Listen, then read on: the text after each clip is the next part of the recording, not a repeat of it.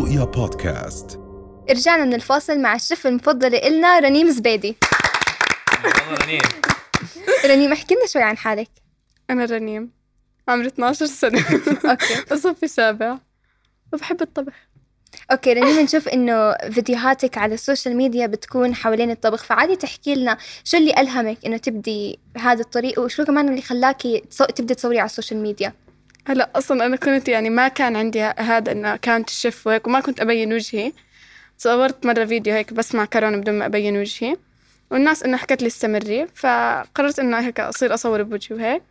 كنت أصور هيك أكبس وأرجع حالي، أكبس وأرجع حالي. فبعديها هيك إنه صار أخوي زي منتج الفيديو ونزل بس. طب بدي أسألك، كل الأكل بتعمليه بيطلع زاكي؟ يعني هلا زي ما اخواني بيحكوا لي زاكي. ما عمره هيك عملتي إشي وحدا حكاك إنه لا مش حلو؟ لا ما عمري بحكوا لي الحمد لله. ما شاء الله كويس. طب إيش كان ردة فعل أهلك لما بلشتي بالموضوع؟ دعموني، ويعني كانوا واقفين جنبي وزي يعني بدعموني. رنيم، بصير في معك هيك مواقف بتضحك وإنتي عم بتصوري بالبيت أو هيك؟ إنه يعني أنا بصير أحكي لهم إنه 3 2 1، وإنه يعني اللي بيطلع صوت بعديها بياكل بهدل. وأي حدا بيطلع صوت لازم أعيد الفيديو مرة تانية عشان ما يطلع صوت بالتصوير. طب إيش روتين تصويرك لفيديوهات الطبخ كل يوم؟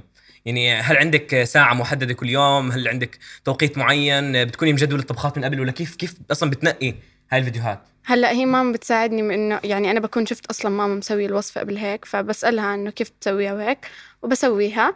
والوصفات أحيانا بصورهم أصلا قبل بيوم، يعني حسب وقت الدوام بصورهم قبل بيوم عشان تاني يوم وقت الدراسة. هل في عند رنيم روتين محدد تمشي عليه باليوم؟ بتخصص وقت محدد باليوم إنه أنا بدي أصور هذا الفيديو، هذا بدي أدرس فيه، هذا أروح على المدرسة، أو بتمشي بشكل عشوائي؟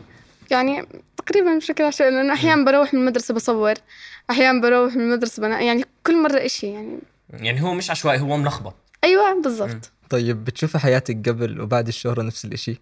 هلا قبل يعني عادي كنت يعني صحباتي عادي وهيك، يعني ما يعني كنت أمشي بالشارع عادي، يعني ما في حدا عارفني يعني. بس إنه بعد الشهرة زي اللي الكل صار يسلم علي يتصوروا معي، وبنات الصف يعني كل مواضيعهم صارت عن إنه أنت رنيم شو طبختي اليوم، شو عملتي اليوم هيك يعني. فإنه تغيرت. يعني ما شاء الله إحنا بنشوف إنك كثير محبوبة على السوشيال ميديا وهيك يعني. فبرضه بدي أسألك، شو عندك خطط جاية أو future plans كرنيم؟ هلا أنا إن شاء الله يعني بدي أدرس شيف، وأصلا عنا بالمدرسة إنه زي في قسم تغذية، فبروح بعلم البنات أول ثانوي تامن، يعني هيك أي صف من الصفوف. إيش بتعلميهم؟ طبخ؟ بطبخ طبخة وهم بيطبقوا وراي، أو بيشوفوني وبعديها بحصة جاي بيطبقوا وراي. طب رنيم، احكي لنا هلا يعني انت ايش تنصحي اي حدا بده يبلش مثلا صفحه انستغرام جديده، او اي حدا حاب يبلش بهذا الموضوع، وخصوصي انه مثلا انت بمجالك الطبخ في كتير كتير كتير عالم عم تعمل هلا فيديوهات طبخ وفيديوهات اكل وابصر شو، فكيف ممكن الواحد يكون مميز او فريد باللي عم بيقدمه؟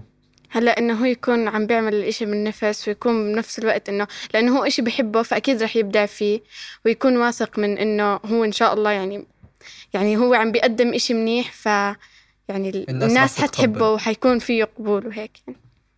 رنيم، احكي لنا شو في عندك نصائح أو هيك كلام حابة توجهيه سواء لناس بعمرك، بنات بعمرك، أو لأكتر يعني بشكل عام.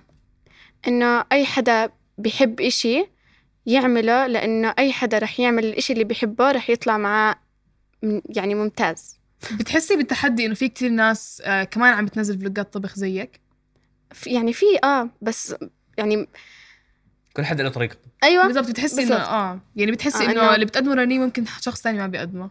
يعني أنا ممكن أكون بعمل طريقة يعني بإشي، ويعني هيك يعني ممكن تختلف بس على المستوى انك مثلا باخر كل فيديو بتقعدي مع العيله وكلكم بتدوقوا الاكل مع بعض، يعني هاي الشغلات البسيطه. بدايه الفيديو انه تعالوا نعمل ويلا نبلش. يعني في ناس ما بتعمل هذا الشيء، بتحكي انه خليني اليوم بدي اعمل لكم هيك وهيك. يعني عن جد شكرا كتير رنيم، انبسطنا كتير معك. والله وانا كتير انبسطت معاكم، وشكرا كتير لكم. رؤيا بودكاست.